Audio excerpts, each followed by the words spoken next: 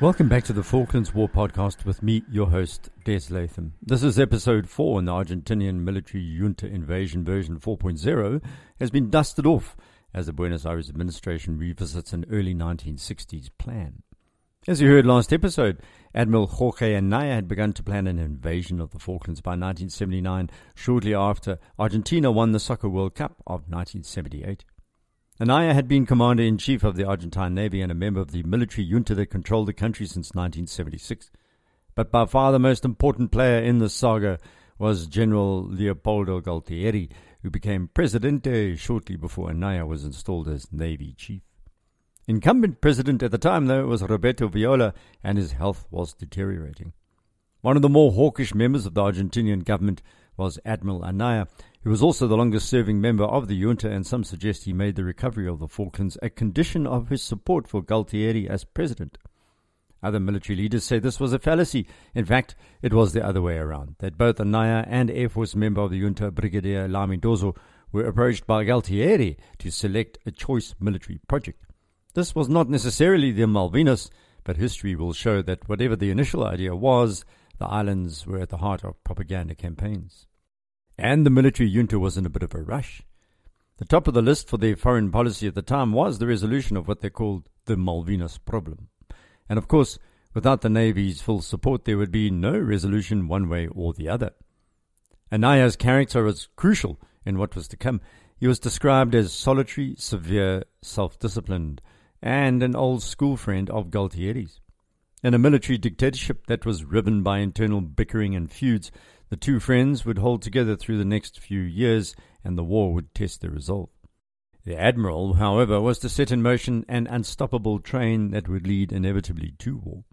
But it must be stressed that the Argentinians saw armed conflict as a backup to forceful diplomatic initiatives, which were the first option. Failing that, they'd set a date for the recovery of the Malvinas, which was before January 1983, which would be commemorated as the 150th anniversary of the removal of the Argentine governor and the seizing of the Falklands by the Royal Navy, followed by British settlement. While London was hardly to make a big noise about this in January 1983, for Buenos Aires it was another matter entirely. And so the junta determined that 1982 was going to be what they called the Year of the Malvinas. There was another significant event, however, before that year, and this was the arrival on the international scene of someone called Margaret Thatcher. In May 1979, Labour was booted from power. While this initially led to more of the same when it came to the perception of the Falklands inside Whitehall by government technocrats, even Thatcher did not regard the islands as of great interest, at least at first. Her administration nominated Nicholas Ridley to take over from Ted Rowlands, and the new Foreign Office functionary headed off for what was called a familiarization tour of his new territory in Latin America. He initially visited Buenos Aires, then Port Stanley, and by the time he returned to London, he was even more concerned about the situation than his predecessors. If you remember, the big issue at the time wasn't the Falklands, it was Hong Kong. He settled on a scheme for a leaseback in the style of Hong Kong, where Argentina could be given a time frame for the return of sovereignty, perhaps 99 years. In June 1980, an Argentinian delegation met Margaret Thatcher, and afterwards both sides said there was a light on the horizon. Ridley headed back to the Falklands in November 1980 and quickly came to the point at a series of meetings with the islanders. He said a leaseback was the only reasonable option and warned them that the islands could not be defended. He also said if they rejected the latest scheme, they would bear the consequences. The governor at the time was Rex Hunt, and he felt that the comment had jolted the islanders into realizing they couldn't carry on forever, but others were unmoved. When Ridley flew out of Port Stanley on November 29th, my wedding anniversary, by the way, a group of islanders placed a wreath around a map of the Falklands while a PA blared tunes such as "This land is our land, we shall not be moved," and that rhythmic hip shaker, "Land of Hope and Glory." It was an imperialistic disco, sans smoke machine and mirror ball.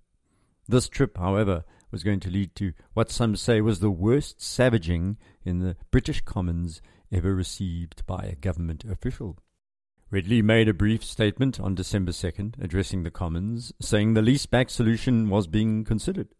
For the next 90 minutes after that, 18 MPs from the left of the Labour Party to the right of the Conservatives jumped on Ridley like a pack of dogs on a three-legged cat. Tory Julian Amory, former Foreign Minister, said the idea was profoundly disturbing. Liberal Russell Johnston spoke about shameful schemes for getting rid of these islands, while Labour Party's Tom McNally yelled about humiliating excursions to the Argentinians. While Ridley was being mauled like an all-black flank under a Springbok scrum, no government minister rose to defend him, not even Thatcher. And yes, she had already received an intelligence report which forecast pretty much what was going to happen. There was a meeting held on June 30th in 1981 where Hunt, Ridley and other senior officials met to scenario plan and were provided with what turned out to be an accurate intelligence estimate. First, the United Nations would Britain bash for bad faith.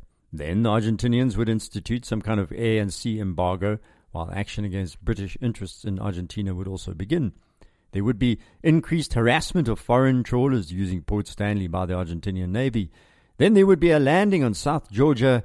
Then what they called pinprick incidents could take place, like mini landings on the main islands and others. An uninhabited island would be invaded and occupied. Then finally, a full-scale invasion of the Falklands. The meeting also concluded that Argentina would probably occupy the Falklands before the 150th anniversary of the British occupation, which I said was due in 1983. So, this intelligence report was incredibly accurate. Reading the outline of these processes now, it's easy to adopt the history as hindsight methodology. We're doing the same at the moment with regard to Russia's invasion of Ukraine, aren't we? Anyway, after this major meeting, Lord Carrington was instructed to discontinue the attempts at pressurizing the islanders into accepting lease back, and he found himself under intense backbencher pressure anyway.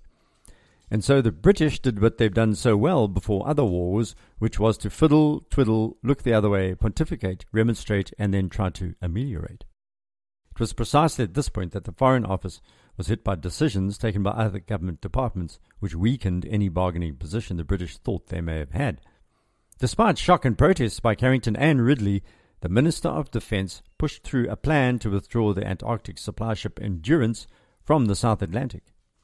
This, of course, is not to be confused with the first Endurance, Sir Ernest Shackleton's famous ship, which has just been found off the coast of Antarctica more than a century after it sank.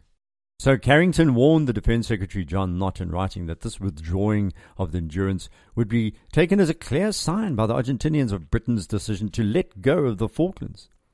But the Ministry of Defence was adamant.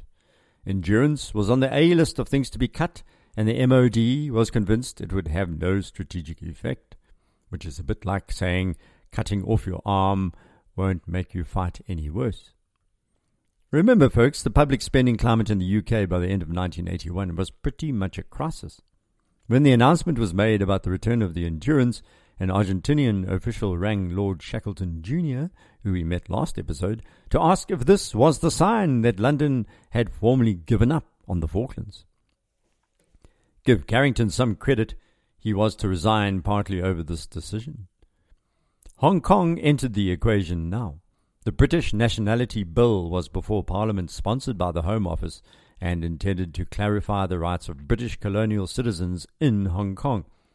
It was basically a bill that would stop large numbers of Chinese emigrating to Britain, but at the same time protecting white colonials of British descent. At least one grandparent had to have been born in Britain. Shame the poor Falklanders. This did not cover third and fourth generation settlers in colonies such as the Falklands and Gibraltar. That was Britain's most valued security, which had just been ripped out from under their feet. After a significant political back and forth, Hong Kong would remain a special case, while Gibraltarians would receive full citizenship, but not Falklanders. Half a loaf is better than none, thought the parliamentarians, swigging their gins and patting themselves on the back. Gibraltarians were ecstatic, while a third of the Falklands, 800 of them, were dumbstruck. They were now going to be treated like Hong Kong Chinese. While all of these somewhat random lunatic decisions were being swatted about amongst the British political class, the Argentinian military class was taking copious notes. The old game of Falklands watching was renewed with a feverish fervour in Buenos Aires, along with the dusty old map I spoke about earlier. Sitting in his Buenos Aires office, 55-year-old President Leopoldo Fortunato Galtieri sipped on his whiskey.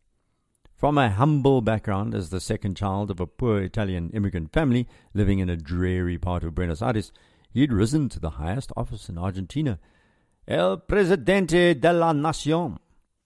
He had brought a kind of rugged, relaxed look to the job, photographed in shirt sleeves behind his desk at the office in the Casa Rosada, self-confident and impressive. The Americans were to fall over themselves, I'm afraid, despite the fact that up to 18,000 Argentinians had disappeared as the junta's torture machines went into full gear. But of course, it was Ronald Reagan's presidency, and he didn't mind overlooking a few obvious human rights glitches.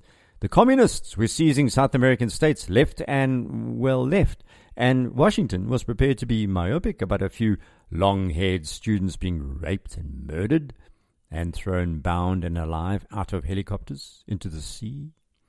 At least Argentinians weren't communist, was the political raison d'etre in Washington. Galtieri was a soldier's soldier. When he visited the United States, gushing media said he looked like George S. Patton, or at least he looked like George C. Scott, who played George S. Patton in a bioflick. The junta was responding to leftist terror attacks which brutalized the population in Argentina, including kidnappings, bombings, and murders, so the Argentinian military decided to fight fire with fire. This turned into a period which became known as La Guerra Sucia, the Dirty War. Forgive my Spanish pronunciation, folks. Instead of trials, such as the one Nelson Mandela received in South Africa, the Argentinians decided on the swifter route of disappearance. Covert operations conducted by groups of men driving about in Ford Falcons would bundle unfortunate victims into their car and head off, usually to the Navy's neoclassical building in Buenos Aires, the School of Mechanics. There, Captain Alfredo Astiz laid about himself with electric cable and hammer. A debonair naval officer, Captain Astiz was going to play a significant role in the Falklands drama, as you're going to hear. A French nun who was raped and tortured by Astiz's men refused to give up her secrets, thinking she was protecting a young blonde protester, but the man was actually Astiz in disguise, calling himself Muchachito Rubio, and who'd organized a public gathering only to have all those who attended arrested, including the nun. Most were murdered. An agent provocateur. Thousands of youngsters, including school children, were tortured and murdered. 100 journalists vanished, along with 200 scientists. Bit like the Uyghurs of China. Later, Galtieri was to wave this all away with a flippant remark that, in any war, there are people who disappear. Ronald Reagan invited Galtieri's political elite to the USA. The Humphrey Kennedy sanctions against Argentina for human rights abuses were lifted. Galtieri visited the US twice in 1981 and was spotted in Hollywood and Disneyland. He was an anti-communist, and Reagan loved him. All the fawning led to Galtieri coming to the false conclusion that he was a military superstar and that Washington would probably support his claim to sovereignty over the Malvinas. The situation in Central America was deteriorating, and the United States didn't want to send troops to places like Honduras or El Salvador or Nicaragua. The very mention of leftist guerrillas and the word jungle made even Republicans shiver under their Stetsons. Vietnam was still very fresh in everyone's minds. Dirty work needed being done, and General Galtieri stepped forward into the limelight, agreeing to send troops to help out. 500 Argentinians were already operating out of the Honduras on sabotage raids into Nicaragua. President Viola had decided to help the Americans already, but he was growing more nervous that his people really did want democracy. By now, the Argentinian army had a great deal to answer for. On November 9th, 1981, Argentina was told that Viola was suffering from ill health. The de facto administration of the country was in the hands of the commander-in-chief of the three armed forces. Galtieri was one of the three. A corps of senior commanders was below them, and these had to be part of any consensus. And this corps then relied on their junior officers' support. It was a monster to manage as it ripped at its own social fabric. Maintaining this cumbersome system meant a lot of complex time wasting. While the head of the Navy, Admiral Anaya, was pretty safe from internal machinations, Galtieri was not. After being ushered in as the new Presidente, he had until 1984 to make his mark, and he needed a quick success. He had inherited an inflation rate of 150%. Political revolt was everywhere. The dirty war was ongoing, albeit by now most leftists had been killed or suppressed. What Galtieri and his demon junta feared more than the British was democracy. A civilian system would lead to probes into murders, justice for the victims. So, like all dictatorships, the ruling elite was locked into an ever-increasing cycle of violence. They could not lose power, or they'd face prison, or being shot and strung up by their feet in a town square like Mussolini. Galtieri wanted a big bang, a spectacular achievement to detract from all these problems. But 1982 began badly for him. A timetable was drawn up for the reconstitution of political parties and elections in Argentina. The rank-and-file Argentinian was suffering the effects of economic degradation. The unions hated him and his government. In March 1982, a trade union demonstration in the Plaza de Mayo in Buenos Aires was broken up by the police. 2,000 were detained and hundreds injured. The urbane murderer gathered himself to himself in the Casa Rosada and called in Admiral Anaya and other trusted senior officers. He had now concluded that the Malvinas should be taken before December 1982. It just so happened that in December of the previous year, 1981, something momentous had taken place on a remote island of South Georgia, and it involved scrap metal pickers. They had been engaged in surveying the island and conducting reconnaissance of an abandoned whaling station. They travelled back to Buenos Aires by the new year, January 1982, with a plan to return.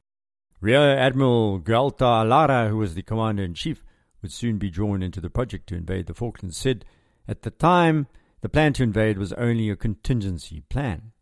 Then the South Georgian event happened. Speaking to journalists after the war, he explained that the mood was dictated by the lack of progress on negotiations. The Argentinian Navy in particular believed that more than words should be deployed, but at first the real plan was tentative talks. Vice Admiral Juan Lombardo was the new chief of operations. He'd been installed in a routine ceremony in December 1981. After the ceremony, Lombardo was taken aside by Admiral Anaya, who told him to prepare a plan to occupy the Falklands and to take them but not necessarily keep them. It was a brief conversation, as some of the most important tend to be, muy importante. Back in Puerto Belgrano, Vice Admiral Lombardo thought it was important to seek clarification of his orders. It was clear as he discussed the plan with Anaya that the idea was to take the islands, then voluntarily withdraw and force the British back to the negotiating table. There was utmost secrecy. Only 3 other senior officers knew about this at the time. Alara, Busset of the Marines, and Garcia Boll of the Naval Air Arm all were close to Lombardo at Puerto Belgrano. Lombardo was alarmed and said that General Garcia of the Army should be included in any planning, but Admiral Anaya disagreed. He repeated it was a Navy task to take the Malvinas, and what happened next was for the joint command of the junta to decide. Then came the comment that doomed everyone, because Anaya said he didn't think there would be a military reaction by the British.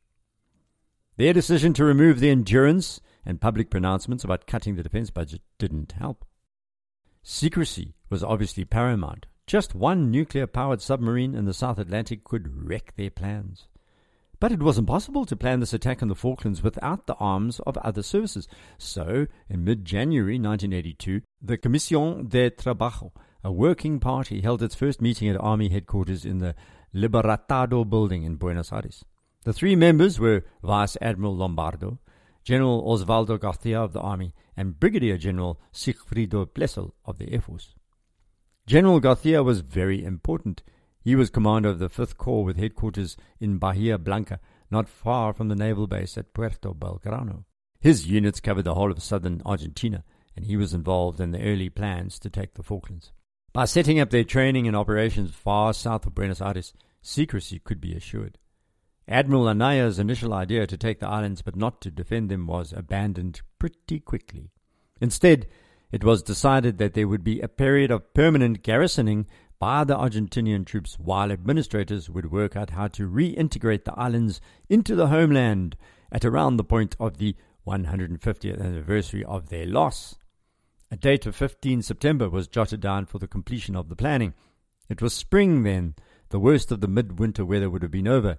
HMS Endurance, the British Antarctic patrol vessel, would also have been withdrawn by then. Just in case the British did decide to fight, the Naval Air Arms Main Strike Unit was equipped with 14 French-built Super Étendard aircraft and 15 Exocet anti-ship missiles. It was these Exocets that were going to wreak havoc in the war. By the third week of February 1982, the basic landing plan was complete. The main landings would be carried out by the Navy and their Marines. A small army contingent would be carried with the landing force, and a full regiment of infantry would take over as soon as the Royal Marines on the Falklands had been defeated. The Argentine Air Force, it was believed, would only be asked for a few transport aircraft. The 2nd Marine Infantry Battalion was chosen to form the main landing force, and they began practicing on a stretch of coast on the Valdez Peninsula in Patagonia. It was a beach that resembled the landing beach on the coast near the town of Stanley, and it also had a network of tracks similar to those linking the beach with the airport at Stanley and the town. Only 3 officers from the battalion knew why the men were training there. Meanwhile, the best witnesses to the start of the Falklands War were in the South Atlantic and having a major misadventure.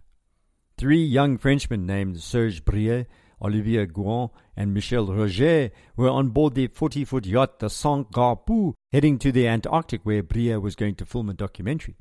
But on March the 5th, off Cape Horn, the very southern tip of Argentina, the winds gusted at more than 90 miles an hour and rolled their yacht right over, smashing the wheelhouse, part of the mast and the tiller. Then they were swept 1,300 miles into the South Atlantic. By some merciful miracle, they found themselves in sight of South Georgia and managed to land there at the harbour of Grytviken. They found 30 members of the British Antarctic Survey conducting biological, ionospheric and meteorological studies on the islands. These men were not happy to see the Frenchmen, offering neither help nor food. So the Frenchmen helped themselves to 20-year-old tins of carrots and potatoes at a nearby abandoned whaling station instead.